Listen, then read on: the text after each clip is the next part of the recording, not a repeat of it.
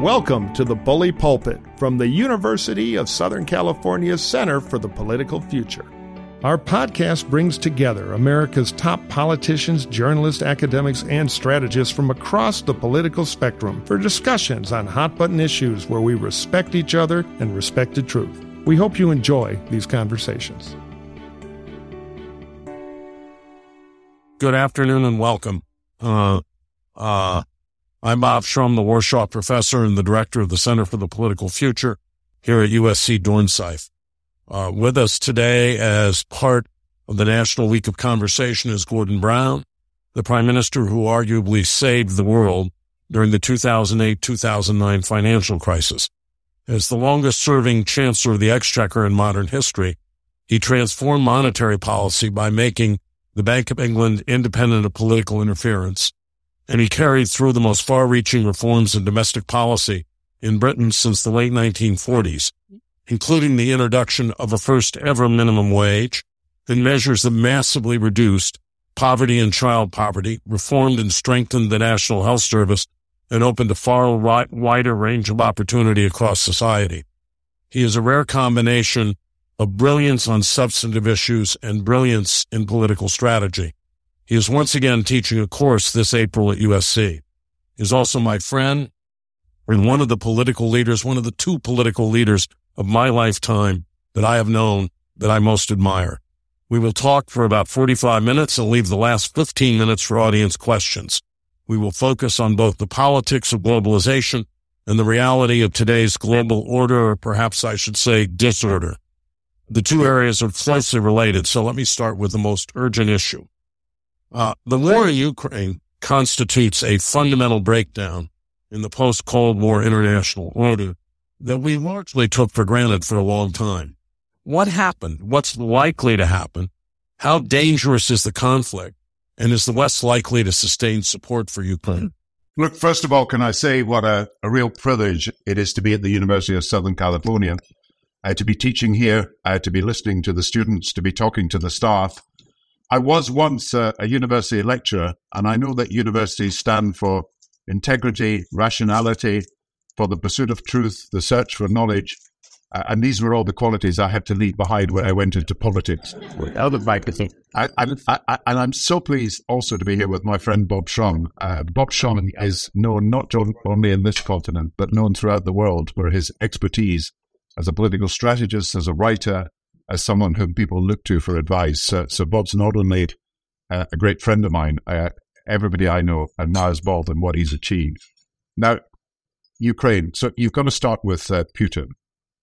I had the dubious honor of meeting Putin on a number of occasions when I was finance minister and I was prime minister. And the first thing you notice when you meet him is if you look at Wikipedia or any official account, they say he's 5'7". When you actually meet him, it's clear he's a lot smaller than that. And there I was in his office, and he's sitting at this high desk, right? So he looks as if he's 6'6". And I'm put into this couch or settee where you sink into it. So all you have to do is look up at this great man. And that's the first impression you have of meeting him. Then he takes out these philo cards, these old filofax things. And like the KGB agent he was, he starts reading out this information. He said, you were born on such a date, you went to university, so on and so forth. And he wants you to think he knows more about you than you actually know about yourself. But the one thing that comes out of these meetings, the first and all the meetings I had with him, is threats. The only thing he understands is strength. He will exploit any weakness. And I know that from the first time when he was saying, look, if you don't buy our oil on our terms in the West, we're going to sell it to the East. And he's still saying that now. And there's a lot of leaders that thought at the start that he was going to be the Democratic president, he was going to bring Russia into the world order, that he was going to behave well. I was never under that illusion, I'll be honest with you, from the first time I met him. Some of you may know this story, because it's important to understand Putin to understand what's happening in Ukraine. A group of American business leaders came to meet him at the Kremlin, And he was being introduced to these leaders, and one of them was a guy called Robert Kraft, who was the New England Patriots, and he was on the delegation. And we were going along this line, and this guy, Robert Kraft, was wearing one of these rings from the Super Bowl. And Putin says, that's an amazing ring. That's an amazing ring. So Robert Kraft, quite rightly, sort of takes it off and shows him it. Putin looks at the ring, puts it in his pocket, and moves on. And that's the definition of a kleptocracy. And he said to himself at the time, I could kill with that. Imagine. I then came across him in 2008. Well, actually, it was 2007 when after the Litvinenko assassination. Now, you remember that Putin ordered the assassination of one of his former agents on the streets of London. And he was poisoned, as you know, and you read it on Wikipedia, you can see all the details. And we knew that Putin had personally ordered this assassination, personally. We knew he was sending agents into the country, and he had plans for more assassinations in Britain. And it was only by expelling a whole load of diplomats, by threatening them with retaliation if there was further action, that for the next 10 years we prevented people being assassinated on the streets of London. And he had a list of people that he wanted to eliminate. I mean, almost unheard of that the leader of another country can dictate the assassination of people in this country. But the only thing this man understands is strength and any sign of weakness. And it happened over Georgia, and then it happened over Crimea, where he got into Crimea and thought that he could get off with impunity from invading the whole of Ukraine, and was under the delusion that the people of Ukraine wanted him to take over. That we got to this war. So this has been the first war on European soil led by a great power since 1945.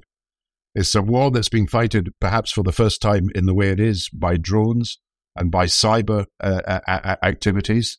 It's at a stalemate, in my view, because although there's been a Russian push that didn't wholly succeed, there is also a Ukraine push that is not probably going to succeed, and you're going to have a stalemate.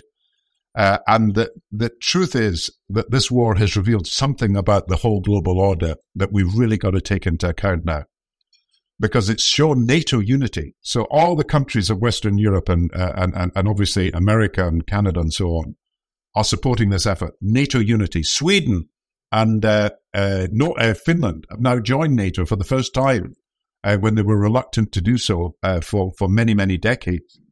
But it's revealed global disunity. Because look around the world at what actually happened. The number of countries that abstained or voted with Russia at the United Nations, 99 only supported the expulsion of Russia from the Human Rights Council of the United Nations. Now, it's an obvious act of aggression.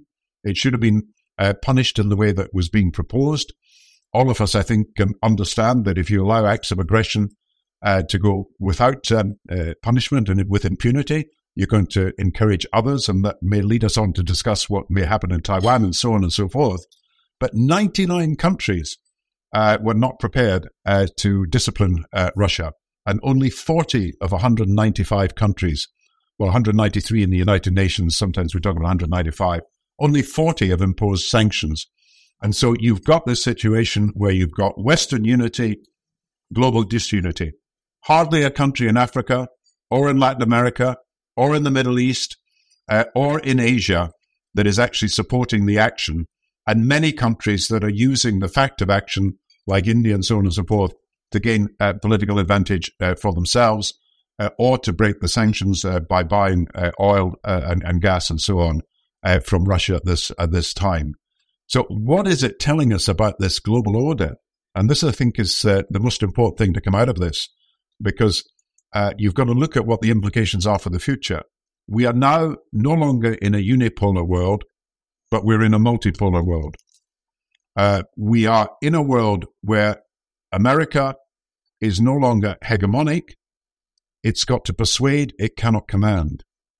And the fact of the matter is that all of us in the West, including the United Kingdom, have failed to persuade Africa, Latin America, the Middle East, and much of Asia about the merits of our case, even when it's an obvious act of aggression that should never go unpunished. And the catalogue of war crimes that we're now seeing against innocent civilians, against children, torture, abduction, sexual crimes, which are now being documented, shows that the Russians are stopping at nothing to win in Ukraine. So I expect this to be a long war.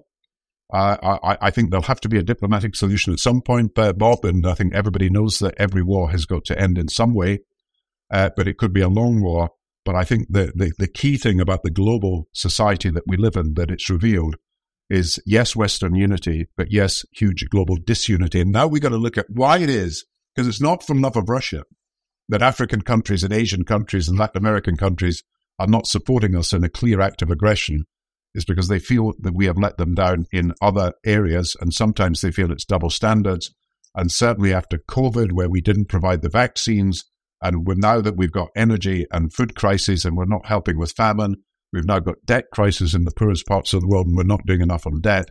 These are the lessons I think we've got to learn. So I'll finish there, Bob. But the main point I want to make is this has revealed something about the changing world that we've really got to address. Let's talk about another one of those big changes. The other, and we hope less immediate, challenge comes from China, which was admitted to the World Trade Organization on the assumption that, yes, it would be a competitor, but also a partner in a rules-based international order. That assumption now seems increasingly dubious. How can the West handle the new challenges from China, which range from theft of intellectual property to threats to Taiwan, a more assertive military presence in the South China Sea, to its global outreach and the changes in the Chinese system of governance itself? Yeah. I don't want you to think I'm name dropping, but I have met President Xi on a number of occasions as well. And I do want to give you an insight into what he's like also. I met him in China. I met him in the United Kingdom when he had a state visit to the United Kingdom. And the last time I met him, he said two things at the beginning which are really memorable because they do raise a number of questions that are related to what Bob's just said. He said right at the beginning of our conversation, he said, we, China, must avoid two traps. And you're thinking, what does he really mean? He said, yeah, first of all, we've got to avoid the middle income trap. Now, those of you who are economists know exactly what that means, that countries can move up the development ladder, but they cannot move to the next stage to be a high-income country because they get stuck, because they don't have the economic power or they don't have the proper policies being pursued. And most Latin American countries, many Asian countries are caught in this middle income trap. And China, he said, is determined to avoid the middle income trap. And then surprisingly, he said, because I didn't expect him to say this, we've got to avoid a second trap. And he said, the Thucydides trap. Now, all of you who've studied international relations and political science will know what that means. Thucydides was writing about how the rising power, which in this case was Athens, was putting fear into the hearts of the established power, which was Sparta. And as Graham Allison at Harvard, who writes about this, says, 16 occasions where you've had in the world history the rising power ending up in conflict with the entrenched power, and it ends in warfare and bitterness. In fact, the only time it really hasn't happened in recent times, Germany, of course, and the United Kingdom led to the First World War, or was party to the First World War. The only time it hasn't happened, by the way, Bob, is when the United Kingdom gladly and happily gave up its leadership to the United States of America, which you'll be very pleased about, happened without any violence in this last century. Although you did get rid of the monarchy, and it's always surprised me how much when I come to America, people love the monarchy here, despite the fact you kicked George III out in the 1770s. So what he's saying is he's got to avoid two traps. Now, you either believe him or not. Is this just rhetoric? That first of all, he's got to create prosperity in China because he is going to be judged on whether he can give people decent standards of living. And remember, the average standard of living in China is about a quarter of what it is in the United States at the moment. And although China is a huge economy and doing brilliantly in terms of its growth rates over the last 30 or 40 years, sometimes 10%, as a finance minister, you're so envious of that kind of rate that you can never achieve in the United Kingdom or anywhere else. But he has got to justify himself by springing the middle income trap. Does he really believe that it would be fatal for China to, if you like, fall into the Thucydides trap? So look at then what's happening now in relation to what he's saying.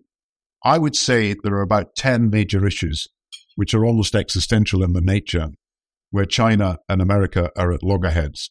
And you mentioned intellectual property, Bob. And so intellectual property, it always was raised when I went to China. We believed that China was stealing intellectual property, that it was not inventing things, but it was very good at imitating things. In fact, I went to a conference where the Indian finance minister and the Chinese finance minister were both there. And of course, it always starts with the Indian finance minister was speaking just before the Chinese finance minister.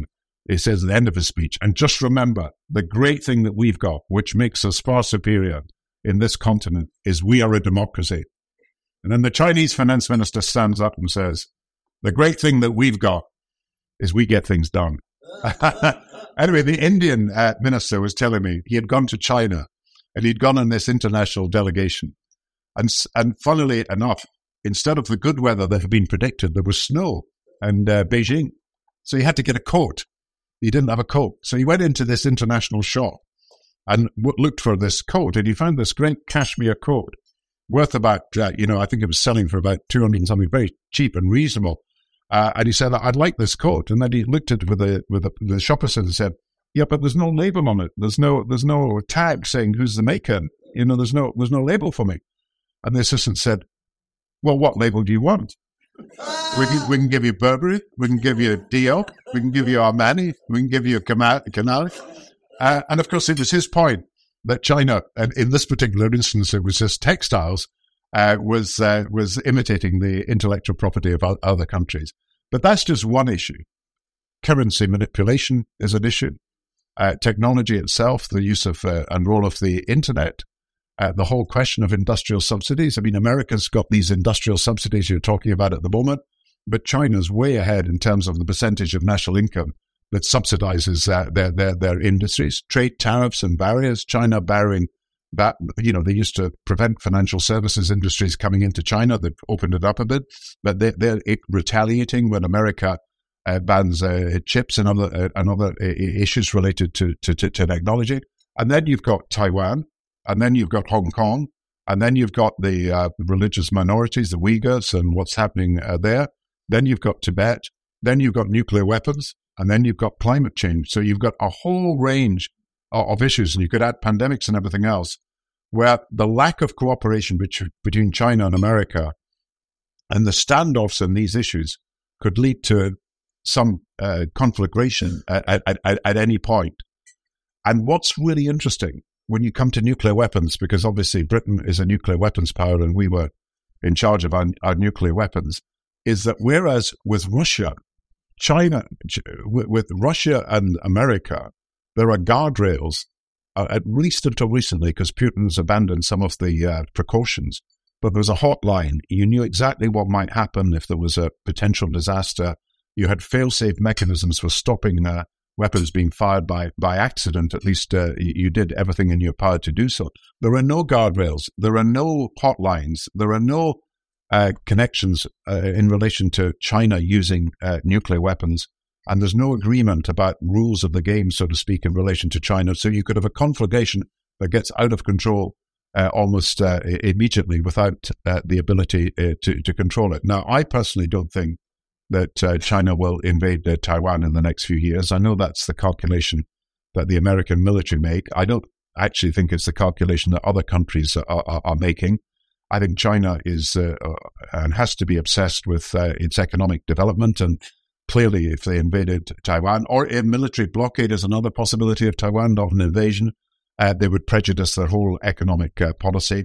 And although they've got this new idea of dual circulation, which is basically concentrating on the domestic economy and consumption, because they don't want to be dependent on their ability to export in the future.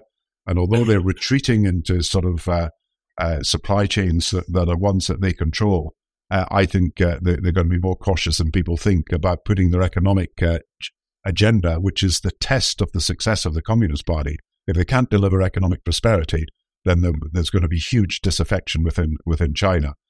But we know that there's these big issues that we're not talking about them. We're not going to get a resolution of them quickly. And I do think we've got to think very carefully that even although we disagree fundamentally, and I do, every time I met the Chinese leaders, I'd raise the issue of human rights. Every time we had names of people that should be released, every time we said that we would not hold a discussion with China unless there was a human rights dialogue, and we set up a human rights dialogue with China, even though we disagree fundamentally on these issues. When you have pandemics, when you have pollution, when you have financial instability, in my view, you've got to find a way of working together. So America talks about decoupling with China. Europe talks about de-risking. I think it's de-risking we need to do as much as possible, but we need to find a basis on which some of... When I was asked about in the global financial crisis, what had I learned? And someone said, well, it's clearly what Bill Clinton said, it's the economy, stupid. And it was, of course, an economic problem. And I said, no, the lesson I've learned is that there are global problems that need global solutions, and you can't solve them without coordinated global action.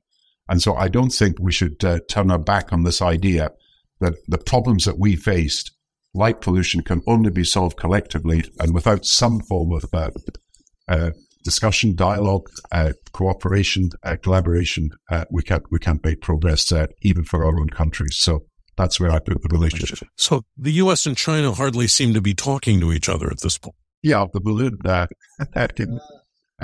incident. But look, what's happened in the last few weeks alone is the German Chancellor has visited China and met President Xi.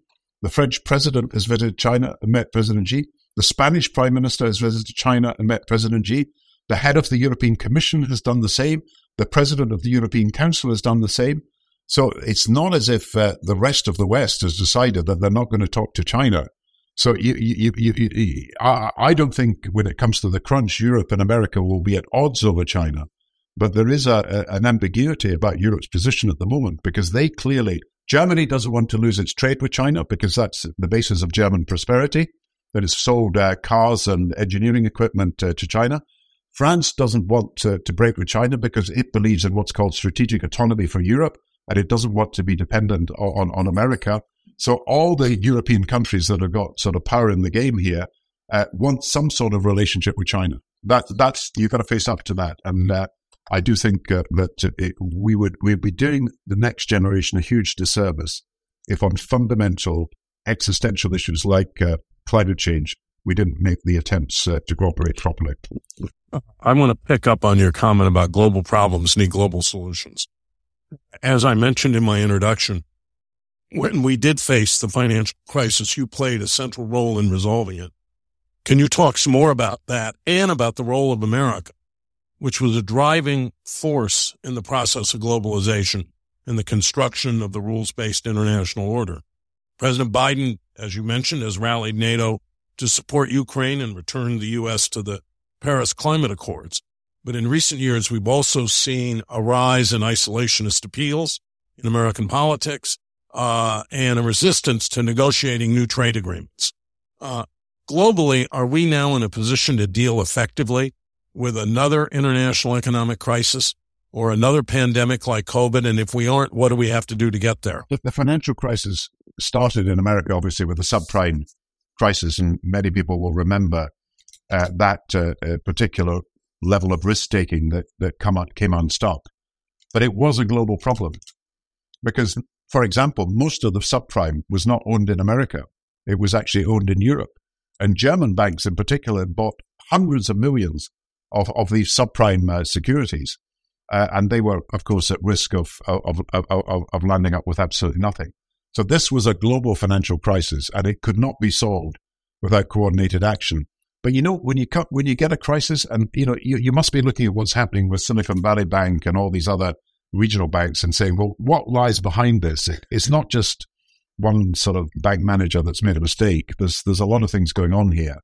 And when it came to the global financial crisis, nobody seemed to know what was going on, because everybody said there's a liquidity problem. We don't have money. Can you give us short-term money? I had one guy the night before his bank collapsed. He said, all I need is overnight finance. And the bank collapsed, I think, with 50 billion of debts the next day. I mean, and then some people thought, well, it's a crisis that is to do with having bad assets. You've got some bad assets, so let's get rid of them. And that's when America developed what was called the Troubled Assets Program, TARP, and spent ages trying to solve that problem. Now, if you've got a crisis, you've got to get to the root of the problem quickly. You can't allow yourself to be fiddling around on the superficial manifestations of it and not actually get to the heart of the problem. And of course, the heart of the problem in 2008 was capitalism was being run without capital, if you put it as simply as that. The banks were completely over-leveraged without the capital to be able to sustain themselves when they were under pressure. They were completely undercapitalized. And we decided that that was the problem in Britain. We nationalized some of our banks. We put money behind it so that we could ensure capital adequacy for these institutions. America was still talking about troubled assets. If you could only get the assets out of the bank, then they'd be fine. And I kept saying to George Bush and others, no, the problem is capital. I remember going to George Bush's office after Lehman Brothers collapsed, and I asked to see him at the White House. I maybe shouldn't tell this story, actually. Anyway, to cut a long story short, he said, look, Hank Poulsen's the man for this because he was the Treasury Secretary, and he's very tired at the moment. He's getting the TARP thing through Congress. And I said to him, but what if TARP is not the answer to your problem? Might it not be better we talked about what the real source of the problem is? And then he went on to some story about Barack Obama. And so, and I tried to persuade him, we had to get all the countries who were involved in this together. So we had to form an organization called the G20, 20 leading countries, including China, including India. We had to bring them all in. So when you look at a crisis, most of you think, oh, these politicians that let us down, they made a mistake.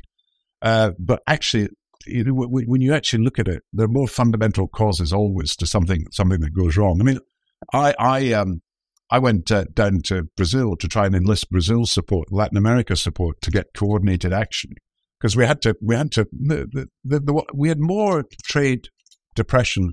Trade was falling faster than during the Wall Street crash. I mean, that was what was happening in 2008-9. So I went to see Lula. Now, Lula's an amazing guy. And so Lula told me this story. He said, when I was a young trade union leader, he said, and things were going wrong, and people said, who's to blame? And he said, and I always said the government, he said. And then I became the leader of the trade unions, and things were still going wrong. People said, well, who's to blame? What's going wrong? And he said, the government. And then he became the leader of the opposition and said, things are still going wrong. He said, to blame? He said, the government. And then he said, and then I became the government. And people said, things are still wrong. Who's to blame? And he said, America. That was Lula's answer. But we had all these meetings with all these politicians. We had this great meeting in France, in Paris, and we had the president of France, the president of the chancellor of Germany, the prime minister of Italy, head of the European Central Bank, all these people around the table. And I was sort of putting my argument about capital, you needed to recapitalize. And all these Europeans thought, this is an American problem. They made mistakes. Let them sort it out. I said, look, you've got these troubled assets. You've got to do something about it. And we broke for a coffee. And then sort of suddenly I have Berlusconi. Now, many of you may have heard of Berlusconi. He was the prime minister of Italy, but he was also a businessman. He's also lucky not to be in prison. And he's got a reputation for many things. Anyway, he was there. And suddenly you hear Berlusconi saying, amateurs, in French, because we're in Paris. Les amateurs, he said. C'est son amateur. And we thought, Berlusconi, yeah, he's a businessman. He must have the answer to the crisis. We're all amateurs. And then suddenly he says, amateurs. He said, c'est son amateurs. And he said in Fred, don't they realize we've got a press conference in 1 hour and none of them here, no leader has brought a makeup artist with them. And that was his solution. And I don't think cosmetically improved politicians would have solved the crisis because, again, there were structural problems in the global economy. The interconnection of all the financial institutions had given people the impression that they diversified the risk. In fact, the risk was being concentrated in quite a few very big institutions. And Ben Bernanke told me afterwards that 18 out of the 20 institutions in America he feared after Lehman's could collapse. And it was only because we managed to take action that we got answers. And you see, America was absolutely central. Okay, it was the start of the problems with the subprime thing, but the whole of the global financial system was built on sand because we hadn't taken the measures that would ensure the capital adequacy of our financial institutions. And they were lending money as if there was no tomorrow. And they were so highly leveraged that the minute that something went wrong, interest rates went up. The minute there was a run on something, they just couldn't cope with that. Now, what's different from 2008 to now is this, that America can no longer command. America's got to persuade. We're in a multipolar world, not a unipolar world. And if we want to keep the different financial centers on board, we've got to persuade them. We can't just cajole and command. And I think that's where America's got to lead. It is indispensable. It is the only country that can actually lead the world, but it can lead if it leads by persuasion, but it will not succeed if it leads simply by issuing edicts and commands. And I just go back to the exit from Afghanistan, when America made a unilateral decision to leave Afghanistan, didn't tell the other 35 countries until too late, and we had chaos. We really don't want that to happen again. So I know Joe Biden is a multilateralist. He wants to persuade. He wants to work with people. But I think the lesson I take about current crises is that you can't just do as we did 20 or 30 years ago. If we can get America on board, everything can happen. You've got to persuade lots of countries in different parts of the world to do things. So you modestly did not tell them about the London conference in the spring of 2009. So, but I think that was the key to. Yeah, what happened was we had to get people together, and we had to give people confidence. You know what Roosevelt said, there is nothing to fear but fear itself. I mean, what I was basically trying to say was confidence in the future. Confidence today depends on us having confidence in the future. But we've got to show that we are confident about the future of the economy. So we devised this trillion package. So the world economy was about, 60 trillion economy. And we thought if we could underpin the world economy with grants, but also with loans, with trade credits, and they all added up in the end to about $1 trillion, then we can give people confidence that whatever happens, we are prepared to do what it takes to bring the world economy back to life. And it was by bringing people together that you could actually give the confidence that the whole world was united in trying to do something about this crisis. And as I said, trade was collapsing and so was growth. But we had this conference in April in London. And after that, it is true, if you look at the figures, that there was a sudden sort of recovery of confidence that led to a recovery of growth and recovery of trade. And we got out of this crisis a lot quicker than people expected, despite all the damage that had been done. But so you bring all the 20 leaders together in London, the Chinese president, the Indian prime minister, and so on and so forth. And of course, every leader has got his own particular interest. And Sarkozy, who was the president of France, had decided that he was going to ensure that one of the problems in the world economy, but it wasn't the central problem at the time, tax evasion, tax havens. He was going to outlaw tax havens because money was flowing out of every country. Revenues were being lost because people were using all these tax havens. And so he decided that he said, I'm going to walk out of this conference unless you agree that you're going to take action against tax havens. And I was actually very supportive of what he was doing. The problem is, you wouldn't believe this, the one country that was holding out most, I mean, Switzerland and all these other countries were not at the G20, but the one country holding out most was China. China didn't want us to take action against tax evasion because they had this gambling den called Macau, and they wanted it to retain its status as a haven. And so we had said, you've got the black, you've got the white, you've got the grey, and if you're in the black or the grey, then action is going to be taken. And Macau was in one of these lanes. And the Chinese said they're going to walk out unless we refuse to take action against tax haven. And so we had this standoff. President Obama was there, and I said, can you talk to these guys and see what you can do?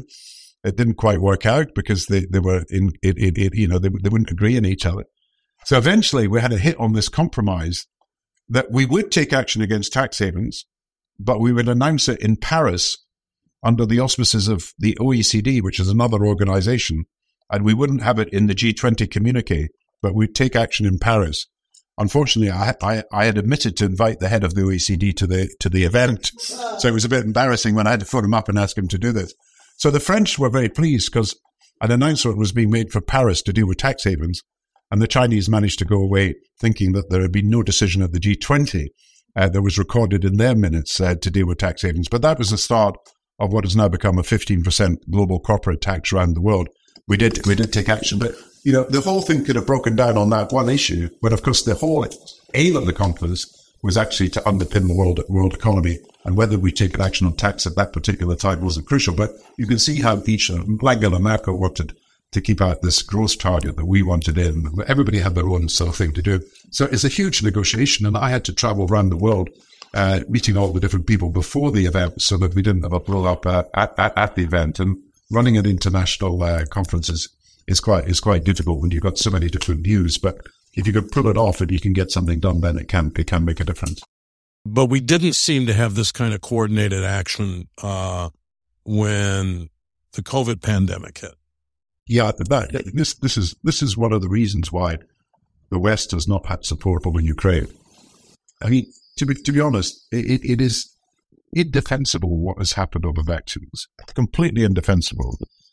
Brilliant technological advance, getting the vaccine so quickly and making it available where you could afford it.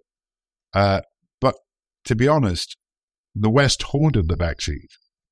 I bet you there are tens of million vaccines still being destroyed in Europe and America, which were bought because of the urgency of the need, that could have gone to Africa and could have gone to other parts of the world where there are low-income countries, where only 20% of the population has even now been vaccinated once.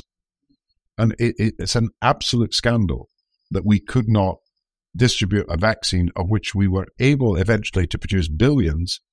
We couldn't get it to the countries that needed it most. And there were some terrible examples of the European Union, for example, were purchasing vaccines to be manufactured in South Africa. And they were flying them out of South Africa into Europe at a time when Europe had enough vaccines and Africa had hardly any. And that is unconscionable, what's happened. And so if you look at the most recent events, if you look at the COVID and the lack of global cooperation, if you look at the fallout from energy prices and food prices, the lack of cooperation, and there's famine in a number of countries in Africa that is avoidable, there's not a shortage of food. There's a shortage of food in the right places at the right time, at the right cost. And now you look at the debt problems that Africa, I mean, lots of African countries are now paying back more in debt interest payments than they're putting into health, education, and social safety nets taken together. And we're not doing enough. We can't get a solution. We had debt relief in 2003, I think, when we agreed to write off the debts of 36 countries that were the poorest countries in the world, and we restructured debt then. There are countries in this desperate situation now, and we can't seem to be able to get an agreement. So there are global problems, but we don't have global coordinated responses. And I think this is, the G20 we called together in 2009 could deal with these problems, but the momentum to do so is not there, partly because of Russia, partly because of the standoff between America and China, partly because everyone is retreating into the national silos. And I do say that nationalism has become the dominant ideology of the age. It's not neoliberal economics anymore. It's not sort of Washington consensus economics.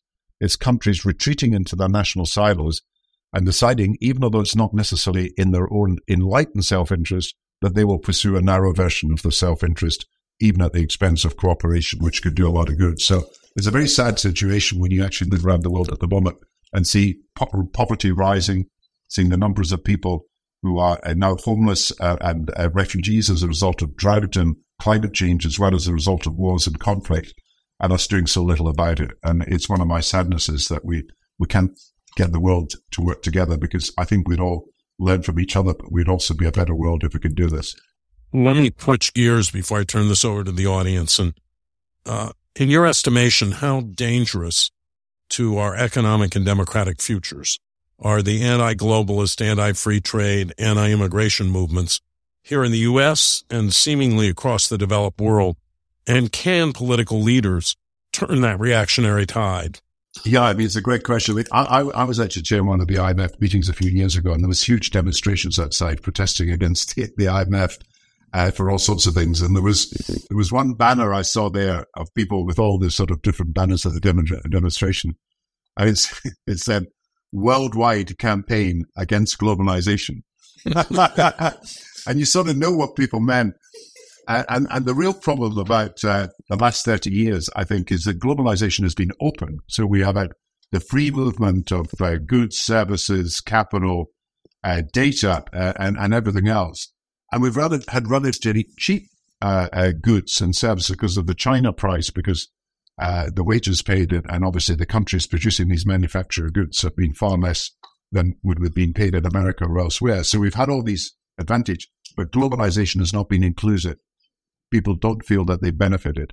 And although half the world is better off because obviously the manufacturing jobs have moved to China and elsewhere, half the advanced countries, half of America and half of Britain feels left out. They feel that they haven't benefited in the way that they should have. So you look at this thing called the elephant diagram. If you do economics, Branko Milanovic has got this elephant curve, and you see that in the middle there's been a rise because China and the Asian workforces have benefited in terms of higher standards of living. The Western middle class has done worse or stagnated. And then you've got this chunk at the end, which is the rise of the 1%, who've done incredibly well out of globalization, while others feel that they haven't done well. And as long as you've got this sense that people have not done well enough out of this, you're going to get populist movements. And people are going to blame trade, and you'll have anti-trade movements to impact. Probably a lot of the problems are due to the technological redundancies and everything else. So unless you can have an inclusive globalization, you're not going to be able to persuade people to, if you like, exit these nationalist silos and protectionist policies that are being pursued in every country around the world at the moment. We've now got trade protectionism. We've got technological decoupling, if you like. We've got capital bans, so you can't invest in this country or that country. We've now got data sort of bans, TikTok and all that sort of stuff happening. The internet, there's a danger of having a splinternet, two internets, because of the difference in regimes for supervising them.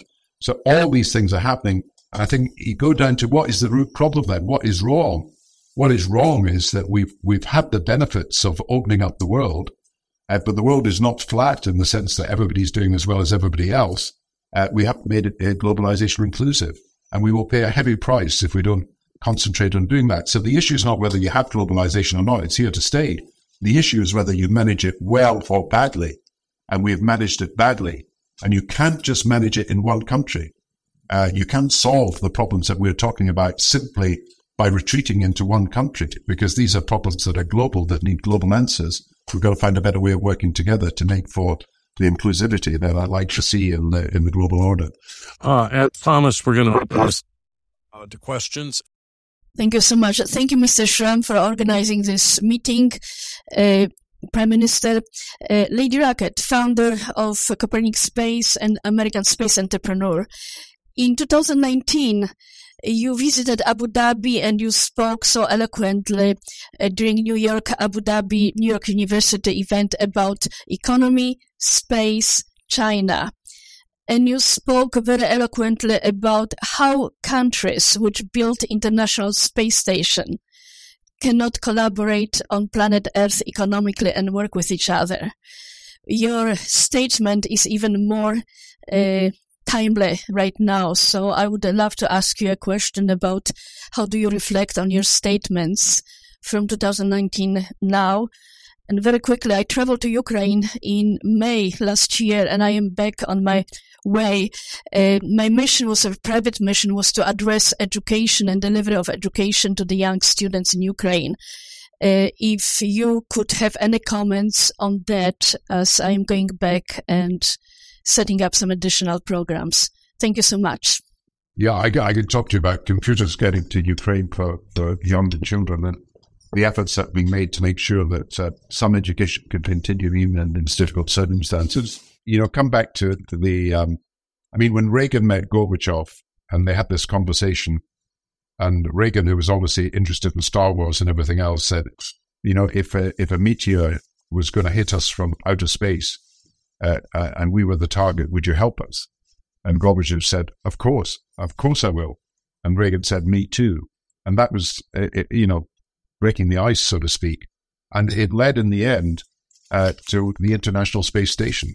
And the International Space Station, people don't really understand this when you actually tell them that above our heads every few hours is this space station going around with an American astronaut, and a Russian astronaut, a cosmonaut at the same time. And it could not work without Russian launchers, and it couldn't work without American technology in the space station. And since the 1990s, despite all the difficulties with Putin, with Russia, with everything else, we managed to keep this going. And I think Russia is pulling out in 2025, and I think it's got to come to an end. But it was an example of international cooperation that suggested if you could actually cooperate in the highest heavens, surely you can do something better to cooperate on Earth. But that kind of cooperation has actually been undermined. And it involved about, 13 years, and it was about 20 countries as well as Russia and America taking people up into space. So I hope that these kinds of projects will continue, because it does show what we have in common and what we can achieve in common together. So, it's a tragedy that this International Space Station will come to an end. But you can understand the gains that have been made through people working together over the last 30 years. Hi, Prime Minister. Thank you for taking the time to speak with us today. It's very much appreciated. I wanted to ask a question about a comment you made last year when you were advocating that the International Criminal Court prosecuted President Putin. You said that, quote, if we were to acquiesce in any way in regards to prosecuting Putin for war crimes, none of us could ever take freedom for granted ever again, or be sure that democracy or peace would triumph over totalitarianism. When speaking of democracy and peace in Ukraine, I think it's important to note that the U.S. government backed oppositional neo-Nazi politicians and parties linked to fascist paramilitaries like Svoboda in Ukraine in 2014 that then overthrew the democratically elected President Viktor Yanukovych. This was even after Victoria Nuland was caught on the phone picking the next leader of Ukraine after Yanukovych's fall. Or we can describe the U.S. role in Yanukovych's overthrow as the Democratic Senator Chris Murphy did when he said, quote, with respect to Ukraine, we, meaning the U.S., have not sat on the sidelines. We have been very much involved. Members of the Senate who have been there, members of the State Department who have been on the square, the Obama administration passed sanctions. I really think that the clear position of the United States has in part been what has helped lead to this change in regime. So my question for you is, do you oppose the actions and position of the United States that, in the words of Senator Murphy, helped lead to the regime change of the democratically elected former president of Ukraine, Viktor Yanukovych? Well, what I was talking about last year was about the crime of aggression. That's what I was talking about. And that's the central foundational crime that we're dealing with. That's what's caused the war. So I'm not going back to 2012, 13, or 14. I'm saying you can prove and demonstrate that Putin made a decision to invade Ukraine. You can chapter and verse it, and you can bring him before an international tribunal because he's guilty of a war crime in this instance. Now, America does not support the International Criminal Court because it is not a signatory to that. And Russia and Ukraine, including Ukraine, are not signatories to the amendment to the court, which is the crime of aggression. That was introduced later. So what you have to do is create a special tribunal, like at Nuremberg, dealing with the war crimes of the Nazis or the Japanese war crimes in the criminal court in Tokyo. And that's what I think we should do, that the powers should get together. We should hold Putin accountable. We should, if necessary, try in his absence. Because the key question here, and I know you've got other information you want to bring to us, but the key question here is if you allow a crime of aggression to go unpunished and you take no action that holds someone responsible, then this will happen again and again. Do you believe that the crime of aggression for Bush invading Iraq and should go unpunished? I would make here is that the crime of aggression has been agreed by the International Criminal Court as a crime that deserves to be punished in the international stage after 2011, I think. But that was only this year. But I'm saying that was only this year, right? You were advocating for that before that. Do you agree that even though the International Criminal Court hasn't assigned that, in your personal opinion, do you think that Bush should be tried for war crimes, for his crimes of aggression in Iraq? Even if you wanted to, you could, because it doesn't come in with the statutes of the International Criminal Court. So look at the facts instead of giving me propaganda. The truth is that the International Criminal Court would not be able to try the crime of aggression against Putin, but a special tribunal should do so. That's what I recommend. Hey. Thank you so much. But how am I saying propaganda if I'm saying that? But you're done with the question. Thank you. You can talk to him after. Hi, thank you so much for being here today. I really appreciate you speaking. My question relates to the sort of introduction of AI in the global economy.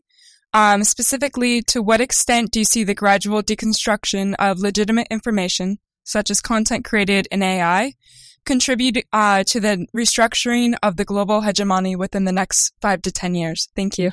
Well, that's an almost impossible question to. I've got to consult ChatGPT for the answer. Oh my God.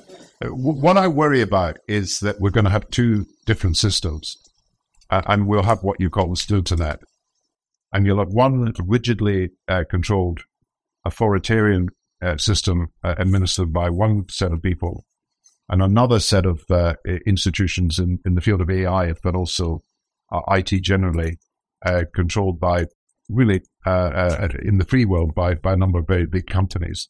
And so, yeah, Tim Berners-Lee, who was the guy who invented the World Wide Web, he used to tell me that, and he has proposed this, that the individual whose information is held by Google or Apple or TikTok or whatever should have control over that information. It should be owned by them, and they should have the power, if they want to sell it to Google, to charge them for it. And this would be a complete sort of upturning of the conventional way that these things work. I really think we've got to think about who controls the information, what rights you have to your own information, and why these rights should not be invaded by either authoritarian regimes or by commercial companies simply for profit, giving them far more control on the people. So it's a more general answer I'm giving you about the control of information, simply the AI, where there's a huge debate about how far it's going to move beyond it without human intelligence. But I do think we should start from first principles here and say, if there is information in this world, who actually should be in control of it? And if there's certainly information about you, you should have more say over it. We need to do something about that. Hi. Thanks, Prime Minister, for being here. I actually have two questions. My first one is, next year, there's two big elections, the presidential US elections and then the UK general elections. I was wondering, what are your predictions? And then my second question is, there's a lot of sort of budding and aspiring politicians and sort of campaign strategists in the audience today. What are your sort of top tips and advice for students who want to get into the field who may not have gone to a top law school or done PPE at Oxbridge? Thanks. Well, the first thing I noticed is I'm too young to be an American politician. It's got to be 75 to qualify, even for the primaries, as far as I could see. But nationalism, I'm afraid, is going to dominate these elections, even though we won't use the word when we actually look at the campaigns. Bush is America first. Biden is a multilateralist, and whom I respect greatly for his work internationally, has got a policy of Buy America, which is very similar. And so you see more and more protectionist actions taken by almost every government around the world. And so you're protecting the trade, you're protecting your investment, you're mercantilist in the way you're batting this and that, whether it's data or whether it's you're giving industrial subsidies. So I think in Britain and in most of parts of Europe, and there's a Spanish election happening, there's a number of other countries, people are retreating into these national silos. And one of the worries I've got is that the more you fight these, so what if Trump says, I'm going to announce that you will fire nuclear weapons if China invades Taiwan.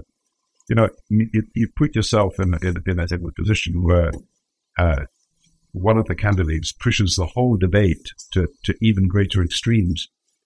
And so you've got this worry about protectionism and mercantilism and nationalism, and you've also got this worry that once you're in that territory, you move towards extremes. So I distinguish between patriotism, which is the love of your country, and every person who's a citizen of a country, and feels to belong to that country and to their identity because of that, will feel patriotic pride.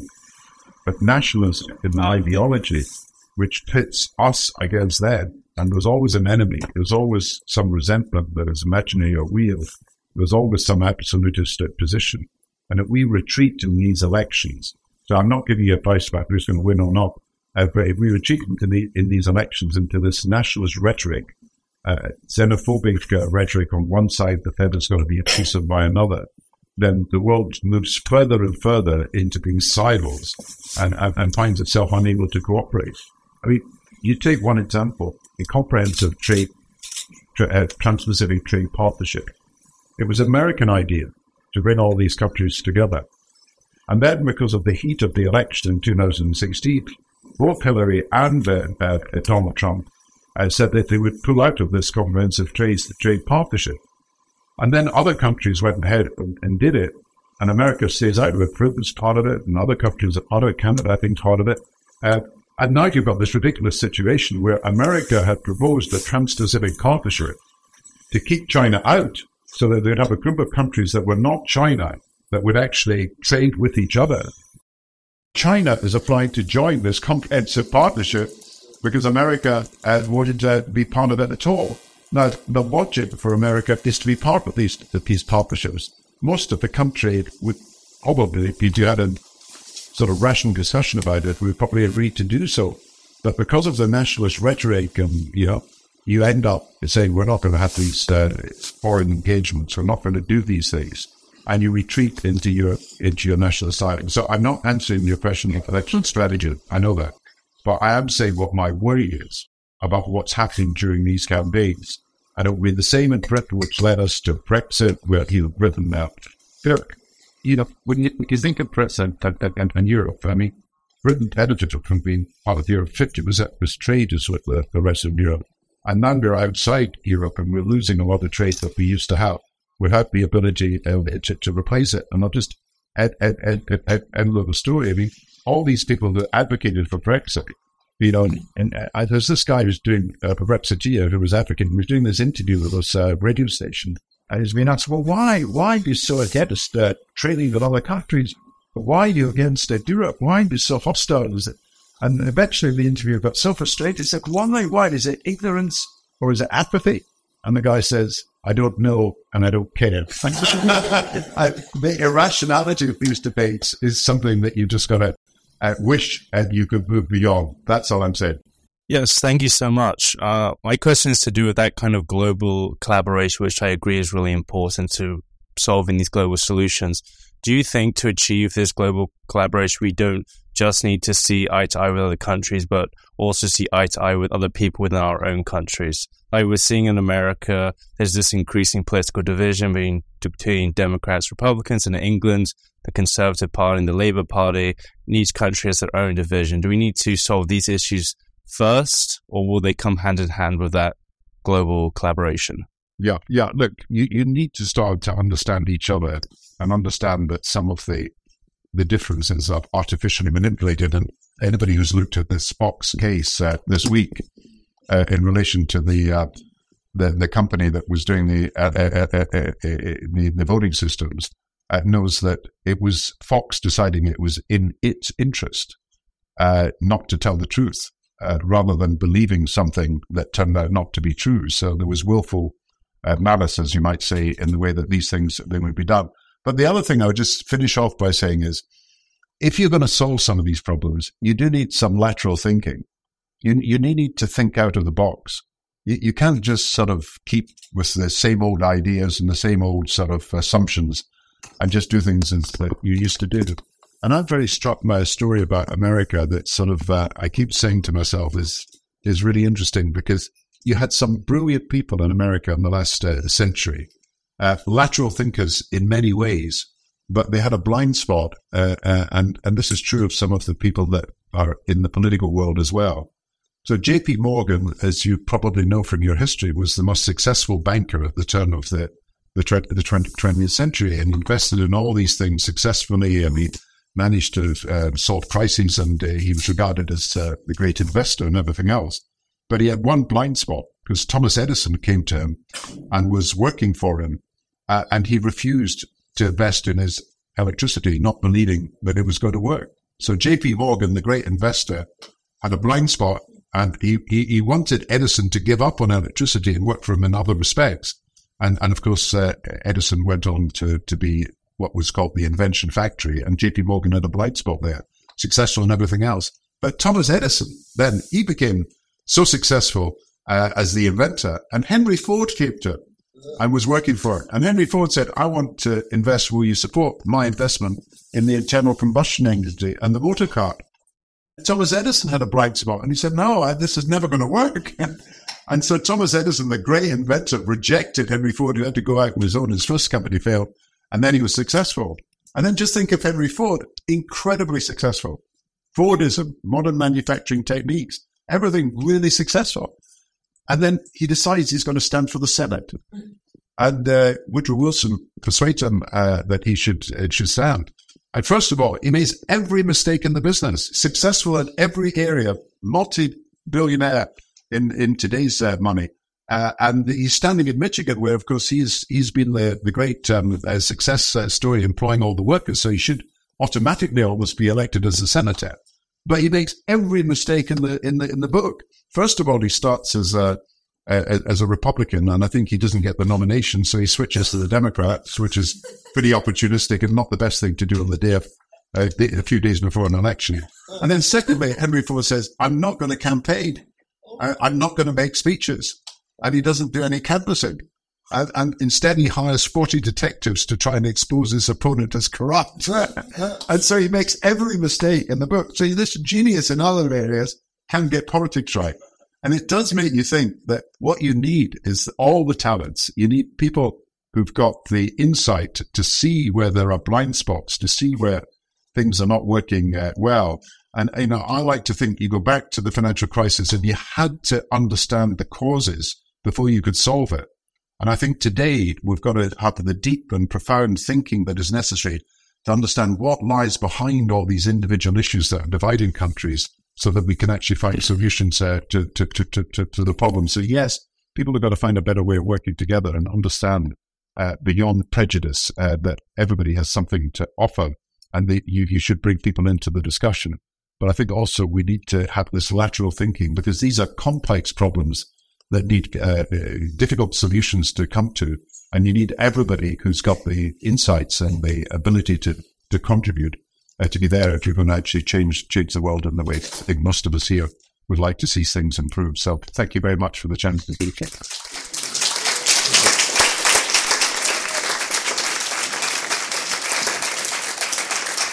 That applause is a tribute to the incisive and eloquent insights you've given us today.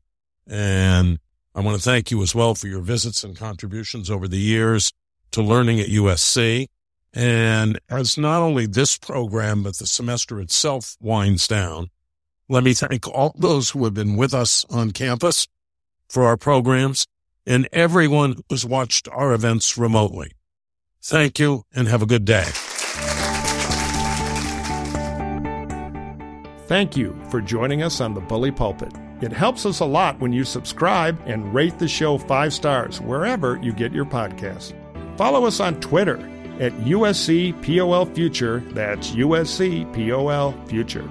Follow us on Facebook and YouTube, and visit our website for upcoming programs.